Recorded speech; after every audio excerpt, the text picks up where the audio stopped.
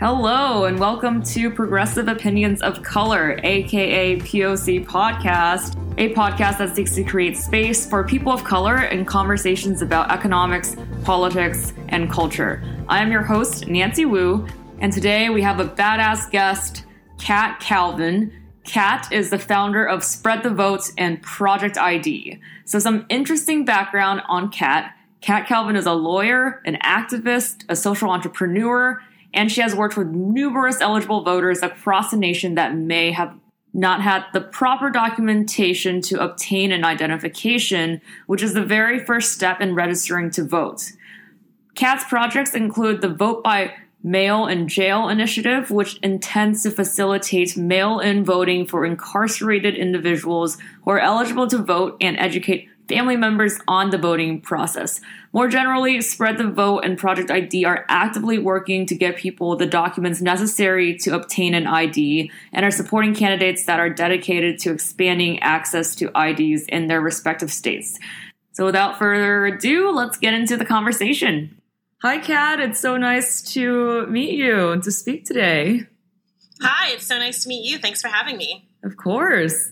So your background is really interesting. And so you're a lawyer, an activist, a social entrepreneur. So why don't you just tell our listeners a bit about yourself? Sure. So I am the founder of an organization called Spread the Vote. We help people get government-issued photo ID, which over 21 million eligible voters don't have in this country, and then help educate folks and get them to the polls. And I also run our political side, our C4, which is called Project ID Action Fund, in which we're working to change state and local policy to make it easier for people to get IDs, so we can do the work sort of one-on-one with folks, but also try to solve the problem in some broader strokes. So that's mostly what I do. Voter ID has been in the news a lot, so people probably know that there are states.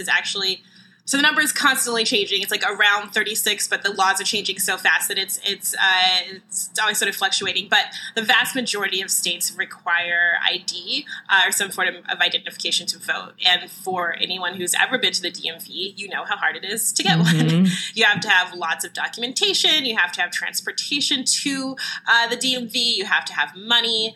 You have to have infinite amounts of patience. You have to have a lot of different things. And so the folks we work with are folks for whom it is even more difficult than it is for just the average person to be able to get to the DMV and get that ID. So a lot of people who are unhoused or who are recently returning citizens or who are students and whose parents can't necessarily help them or who are elderly. We also work with folks sort of outside of the voting spectrum. So for instance, with undocumented folks and just a lot of different people for whom, getting all the documents, getting birth certificates is really complicated. If you go to Vital Records and ask for a birth certificate, they'll ask for your ID. So that's already a loss, Getting a social security card, having proofs of residency if you don't have a residence, right? All of these things are really complicated. And it also costs money. Our average ID cost is $40, but it has sometimes run into the hundreds. Sometimes we get lucky and it's only like 20, but 20 if you don't have a job is really tough. And if you don't have an ID, you can't legally work. So we're working with folks who are chronically underrepresented, for whom voting is a real challenge, for whom, things like getting a job where you need an ID to get food at most food banks and to get beds in a lot of shelters and to get housing and to get your life back on track. And so, we work really hard to help folks overcome those barriers and be able to, just do sort of the basics that we all have to do to have that little, piece of plastic that we use for everything that we need in life. It's so weird because sometimes you need an ID to get the documents that let you get an ID, which just doesn't make sense. I saw that you're also working on a project, the Vote by Mail in Jail initiative. Yeah, so Vote by Mail in Jail is something that we started last year and have been expanding. So one thing, we work, like I said, a ton with returning citizens and, we try to work with people as close to when they're being released from jail or prison as possible to help them get an ID. Because when you're released, they'll say, all right, go get a job, but they won't give you the ID or any help in order to do that. And so one of the things that we noticed when we were working with a lot of our clients and in these communities is just, how many people really want to be politically engaged while they are incarcerated and don't realize that they can. The fact is there are hundreds of thousands of people who are incarcerated and can vote, because if you are just in jail for a misdemeanor in almost every state, you can still vote. But of course, there aren't a lot of states that are working really hard to make sure that people can vote while they're in jail. And so our Vote by Mail-in Jail initiative works with people in jails all over the country and with jails and departments of corrections as partners to be able to help folks register to vote by mail, get election guides, and be educated and be able to vote while they're incarcerated. So you founded this organization and lead these projects. What's a day in your life like? It's mostly a lot of spreadsheets with Netflix on in the background, and then I pause Netflix and I do a lot of Zooms or conference calls, and then I go back to spreadsheets and I send a lot of emails. The great thing about COVID is I used to travel nonstop, and then I stopped, and I was like, I'm never doing that again. And so, it's, when you're, for me being the executive director, it's a lot of background work. You have to do a lot of fundraising so that we can have staff and we can pay for IDs and stuff. You're doing a lot of organizing. You're doing, people sort of forget that nonprofits are businesses. We have to do taxes, and we have to, do all of the sort of things that a business has to do. And so that's a lot of what I do. And then, our field staff are amazing, and they are the ones who are on the ground. They go to shelters and to jails, and they take people to the DMVs, and they're the ones who are really, they and our volunteers and a lot of our partners are the ones who are doing the amazing work on the ground of helping people get IDs every day. Yeah, I imagine that it would be a lot of traveling to get to places where they can get IDs. What are some of the challenges or opportunities that have happened since working more remotely lately? When we had to lock down last March, we really had to do a full overhaul because we work in person. Only 1% of our clients has regular access to a phone.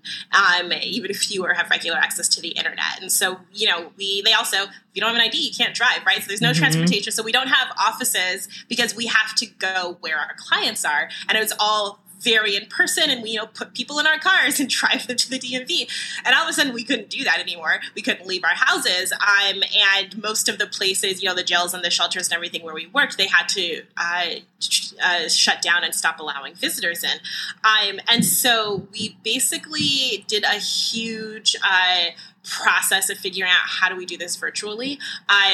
We built a lot of stronger relationships with the case managers and social workers that we already worked with and new ones because they are incredible and they were still seeing our clients and their clients every day. We worked out a whole system of getting Ubers and Lyfts that were COVID safe, and figuring out virtual ways to pay and this and that, because we pay for all of the documents and the IDs just up front. So we had to figure out, well, how do we get folks this money so that they can get things? We had to do a lot. So DMVs closed for a while, and so we did a lot of sort of virtual intakes and ordering whatever documents that we could, and then having folks on a waiting list, and so that when the DMVs reopened, we could just sort of shuffle people through, and then they reopened and they had limited appointments. So sometimes it would be months before we could get someone in because we just couldn't get appointments. And so for us, it was all about figuring out, how do we do this as virtually as possible? How do we build the partnerships that are going to allow us to serve this community while we have to be locked down? And how do we make sure that we have as many people prepared as possible so that the second we can get them an ID, we do? It was kind of amazing. We managed to get IDs every single week of lockdown. Wow. Which we were really proud of. And it really, there's so many things, like the partnerships that have come out of this have been amazing. We get to work with these, incredible organizations and incredible groups that are like, this has been so great. We still want to keep doing this. We figured out how to be efficient. We're nonprofits. I'm always trying to figure out how can we be as economical as possible. And we figured out a lot of ways to do things that will save us money. And this, thus allow us to be able to afford more IDs. And so there was a lot of good that came out of it. But as soon as every volunteer and staff member got vaccinated, they were so excited to get back on the ground. Of course. So everyone got vaccinated immediately, and they were like, we're back at our favorite shelter. So it's been nice to be able to go back. But there are a lot of things that we learned over that year and a half that we've been using and will continue to use that did make us stronger. Yeah, COVID has really just changed things for a lot of Yes. organizations, especially like on the ground nonprofits. Or like, how was work during the 2020 election and getting people IDs? What was that process like? Because I feel like 2020 made it a bit easier to vote personally because we got to mail in things, and a lot more people were able to do that. But I know now there's all these voter suppression laws coming out trying to like change things. So I want to hear about the future, but also what happened in 2020.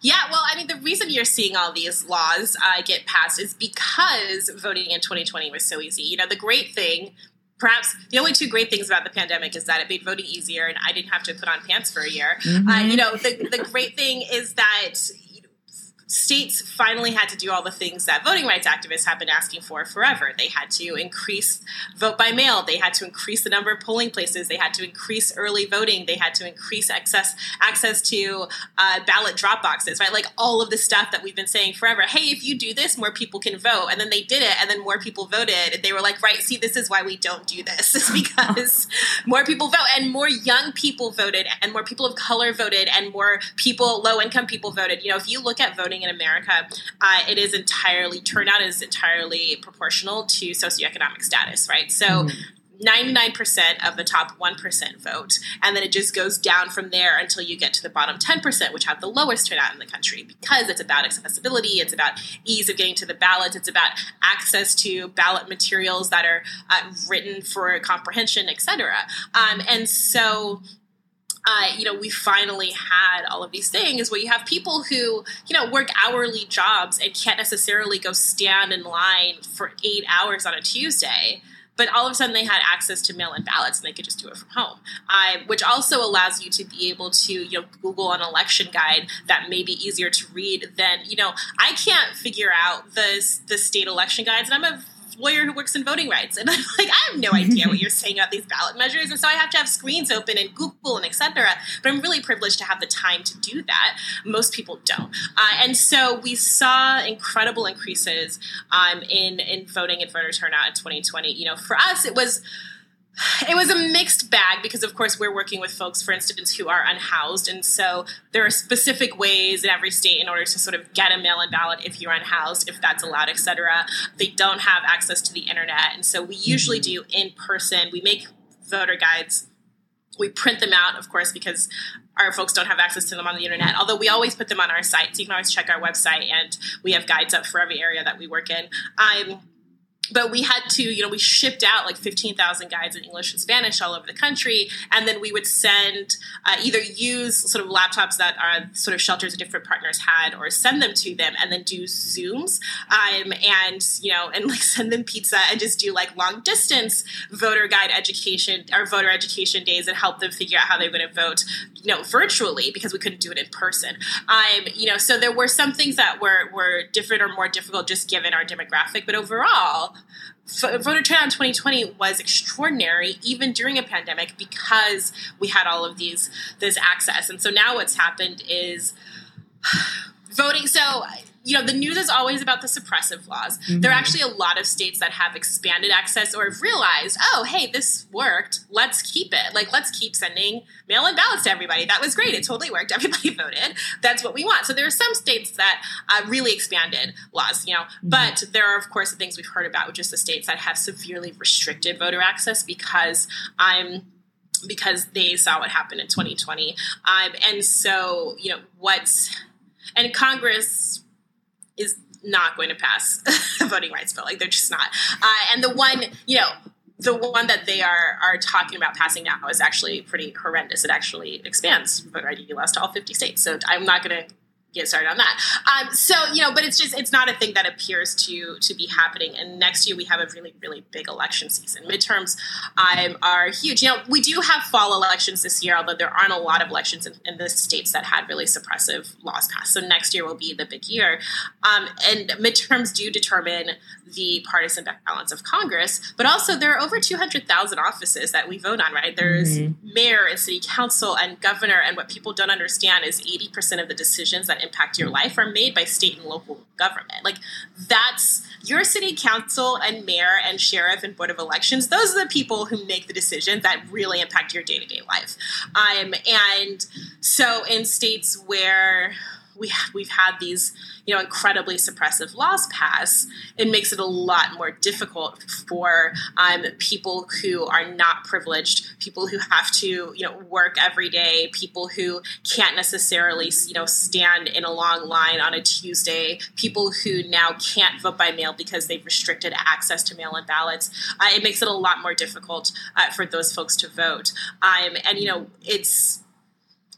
It is a problem now where what we have to do is just ensure that we are doing our part to get everyone in our communities out to vote, because it's really up to us, right? Congress has not taken action, and it doesn't look like they will. Maybe we'll get very lucky, but so far it doesn't look like they will. And even, if Congress does, then it's a guarantee the Supreme Court will strike at least some of the protections, right, given the balance of the Supreme Court that we have right now. And Congress can only impact federal elections, which in most states means all elections and years that there are federal elections, because they just can't afford to have two different sets of elections. But for instance, Texas already has a plan, because Texas can't afford it, and they will have two different sets of elections likely, right, or they're going to try. And so it is up to us to just look at my friends and family and make sure, how am I getting every single people? I'm going to make a list of 10 people, and I don't care if I have to throw them in the trunk and take them to the polls. Don't do that. But they are making sure they're going to vote.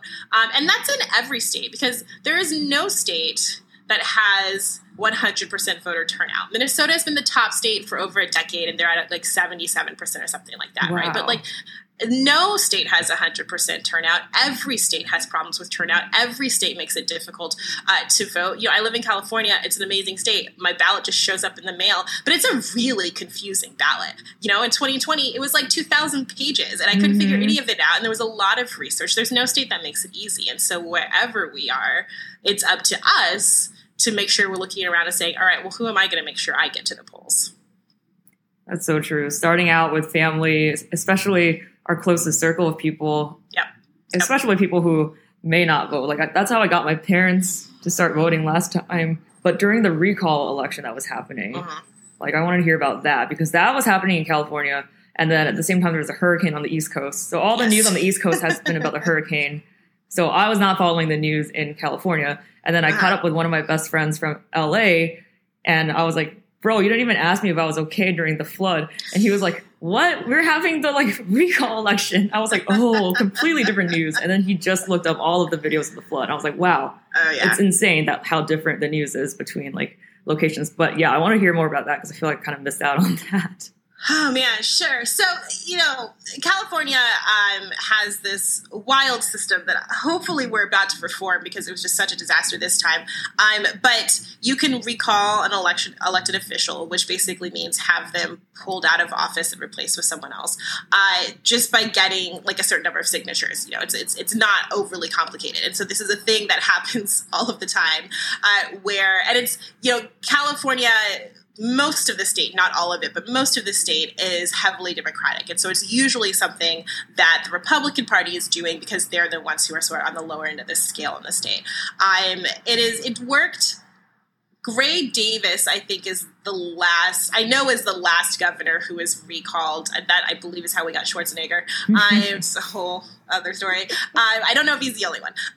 But Governor Newsom, look, is he the perfect governor? No. Is there a perfect governor? No. They're politicians. They're immediately terrible people. But he actually hasn't been doing a terrible job. He acted very fast when COVID happened. There's been a lot of really good actions. But of course, the California Republican Party doesn't like him. He's a Democrat. They're Republicans. It's just the way things are.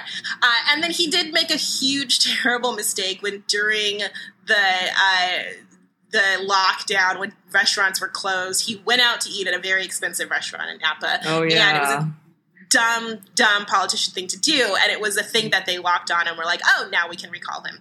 So, fast forward many, many moons later, and the state had to spend $300 million friggin' dollars. What? On a recall. Because here's the other problem with California. We're a big-ass state, right? With a lot of people. So any statewide campaign is expensive AF because we're huge and there's a ton of people. And That's so it true. was $300 million. There were like, whenever there's an election in California, 82,000 people run. There was sort of like one guy who was kind of the front runner, but he was terrible and nobody liked him. And then you always have your sort of like there are people in California who are just famous for running for office and have done it for 30 years. They're never going to win. You had Caitlyn Jenner, who actually got fewer votes than some of those people who were just famous for running for Oh my office. God. Yeah, but it was insane. But, the crazy, so we have the whole election. We have really early voting and everybody gets a mail-in ballot. And so we had been voting forever. And then the election day came and we were like, oh my God, how long are we going to have to wait for results? Is it going to be close or whatever? They knew in 12 minutes. Wow. Newsom, he won. I mean, it was 70-something% of the vote. It wasn't even close. It was just this total smackdown. And it was just such proof that the recall system is insane because nobody wanted it, right? Nobody in California was asking for a recall. It's easy to get people to sign things. Right now, the local Republican Party is trying to recall our city councilman because he's one of the two people on our city council who really cares about homeless people. And they're trying to recall our district attorney because he actually doesn't think that, you should put juveniles in jail for the rest of their lives for petty crime. And so they're, outside of our grocery stores and whatever, trying to get signatures. And it's not hard enough. And so this has really shaken up California politics, and even regular people are like, this is absurd. We spent $300 million during a pandemic and had to deal with ads and with all of this stuff for months and months and months for an election that was not even close because nobody actually wanted it, right? And it was completely unnecessary. So that is the story of the recall. And now the hope, and we'll see. I mean, it's always so hard to change these things, but the hope is that this will lead to us making it much more difficult to have a recall election because, it's a tool that's being used really to bully people, and it's just wasting time and valuable money. We have a huge surplus in this state. We still don't have the money to just throw away. We have a lot of people who need housing and who need food and who need other things. We have a lot of issues in this state, and we couldn't pay attention to them, and the governor couldn't pay attention to them because he was dealing with this ridiculous recall. So it's a bit too easy to do recall elections in California, a bit too difficult to vote in many other states. Yeah. I mean, it's tough to get the balance right. So California tries to make things really open and accessible, right? So it's really easy to recall people. It's really easy to create a ballot measure, right, to put on a statewide ballot. And they did that because they were like, oh, we want people to, be able to easily affect government and this and that. The problem is that it's so easy that it lets the assholes just get away with being assholes, right? And it's state government, it's difficult. And, it's hard to find the right balance. I would certainly rather that we erred on the side of making things too easy rather than erring on the side of being suppressive. But it is, this is the act of governing and policy making is constantly refining and being like, oh, we did this.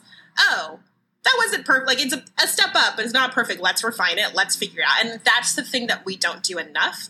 It's certainly Congress never refines anything. They just pass something and then it's horrible and then it takes decades and maybe somebody will change it, right? And what we should really be doing is doing our research and our due diligence, writing the best bills we can, passing them, and then saying, all right, we're going to review this once a year and see if it's working and see what we need to change. And we don't do that second part, and we need to.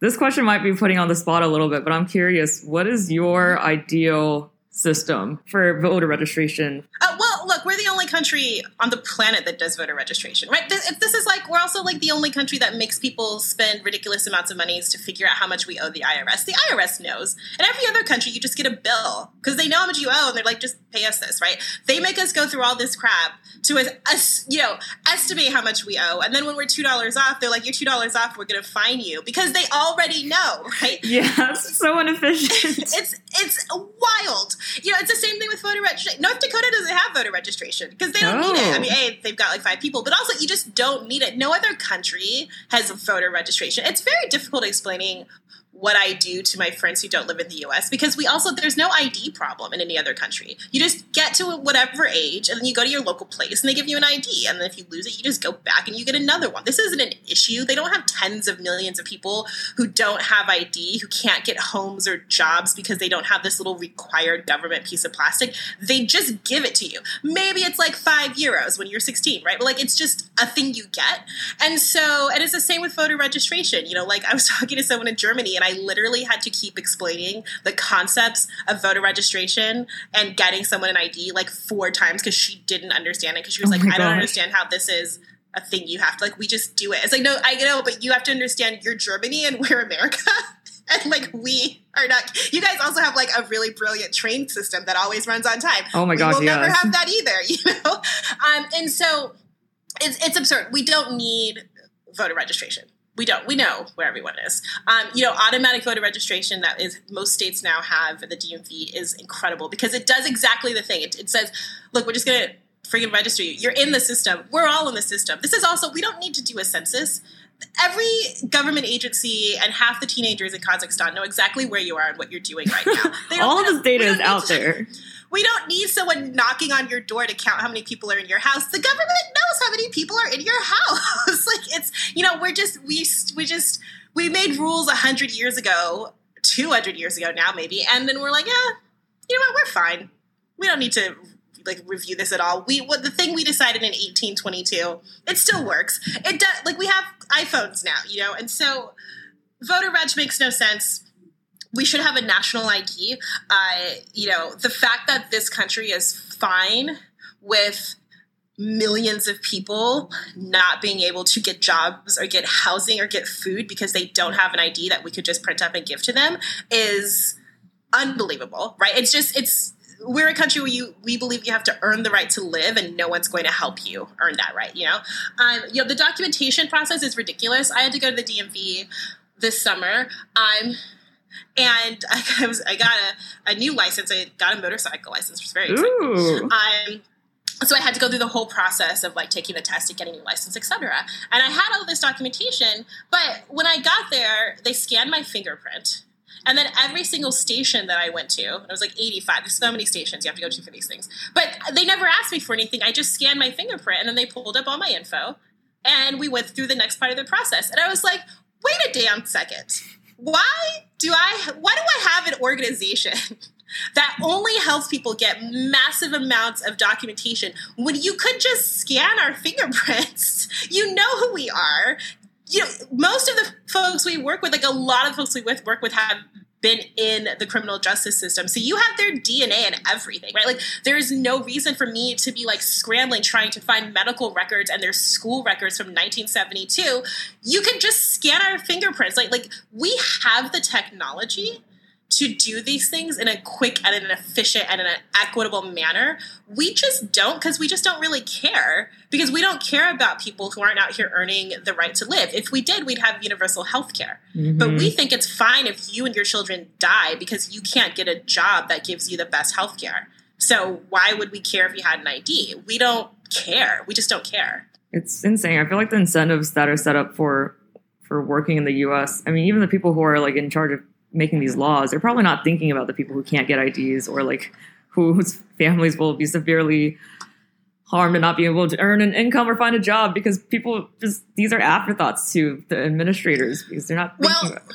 And here's how we know that they don't think about this. This is only a 20-year-old problem because these rules and the challenges that the barriers we put in place to get IDs didn't exist before 9/11.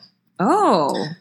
But the 9/11 terrorists had something like 39 valid IDs among the 19 of them or something, right?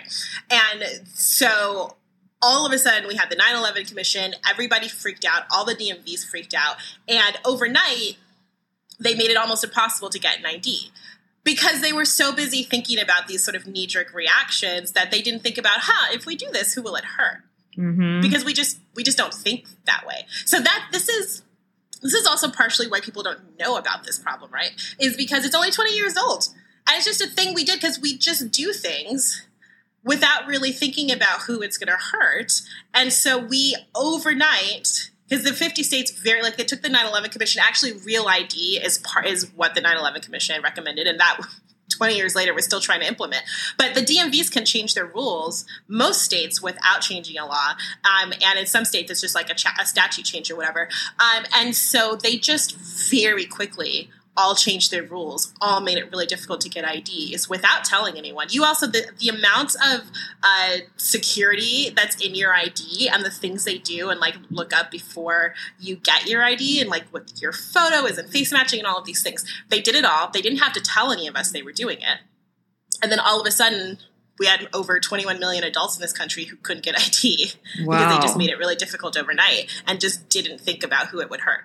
Rewinding a bit, what were IDs like before 9/11? 9/11 was like a year after I moved to the U.S. So I didn't even have I had a passport, I think. I didn't even know what was going on. So it was just a lot easier. So you had to have far fewer documents. If you had a valid ID from another state, then you could usually just get one in the new state. You didn't have to have as many proofs of residency on your social security card, et cetera. When I was 16 and got my driver's license, we brought, probably my school transcript and maybe my birth certificate or passport or whatever, right? But the barriers were far lower. They required far less documentation. And the documentation that it did require wasn't as intensive. Getting a social security card when you don't have an ID is really tough. We found some ways to do it, but it's a challenge, and it's a challenge that most people don't know how to do without help. There's a lot of different things, that just the number of documentation, like the number of pieces of paper you have to bring in if you've ever changed your name, et cetera. All of those things didn't exist. It was much easier. You came in, you brought one or two things, and they were like, great, here's an ID. Wow. And it was fine. It wasn't, and the thing, when you look at security, obviously security is important. But again, I just scanned my fingerprint at every station of the DMV, and they knew it was me, and I got my thing, and they have all of my information and data, right? Like, the security that we have now is so much more advanced than it was 20 years ago, even, that we don't need someone to bring in a copy of their utility bill and a voter registration card to prove who they are. We have so many other ways to prove who people are, right? And the government knows that. And so we could easily create a system that is easier, that is less expensive, that is more equitable, and that's actually safer than someone, having to, prove who they are with a lease or a DD-214. So it's a thing we could do easily. Mm-hmm. Yes, we have all the data about everyone. Yep. If we were to merge all the data sets that we have of people's information, literally every single piece of information would be there. And yet there are obstacles to that. So that's very weird. It's also weird that we don't have a national ID. We have state IDs. I guess I didn't even think about that.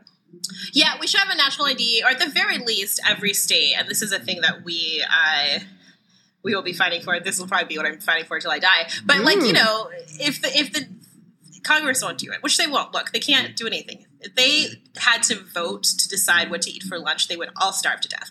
But every state could do it, right? Like California could just say, hey, we're going to have, we have a state ID. We're just going to make sure that every 16-year-old just gets one. You turn 16 in high school, the DMV comes in a little van, and they get everybody who turns 16 that week an ID, right? And it's easy, and the schools know who you are. They let you in school. You've got transcripts. They've got all your information. It could be so easily done.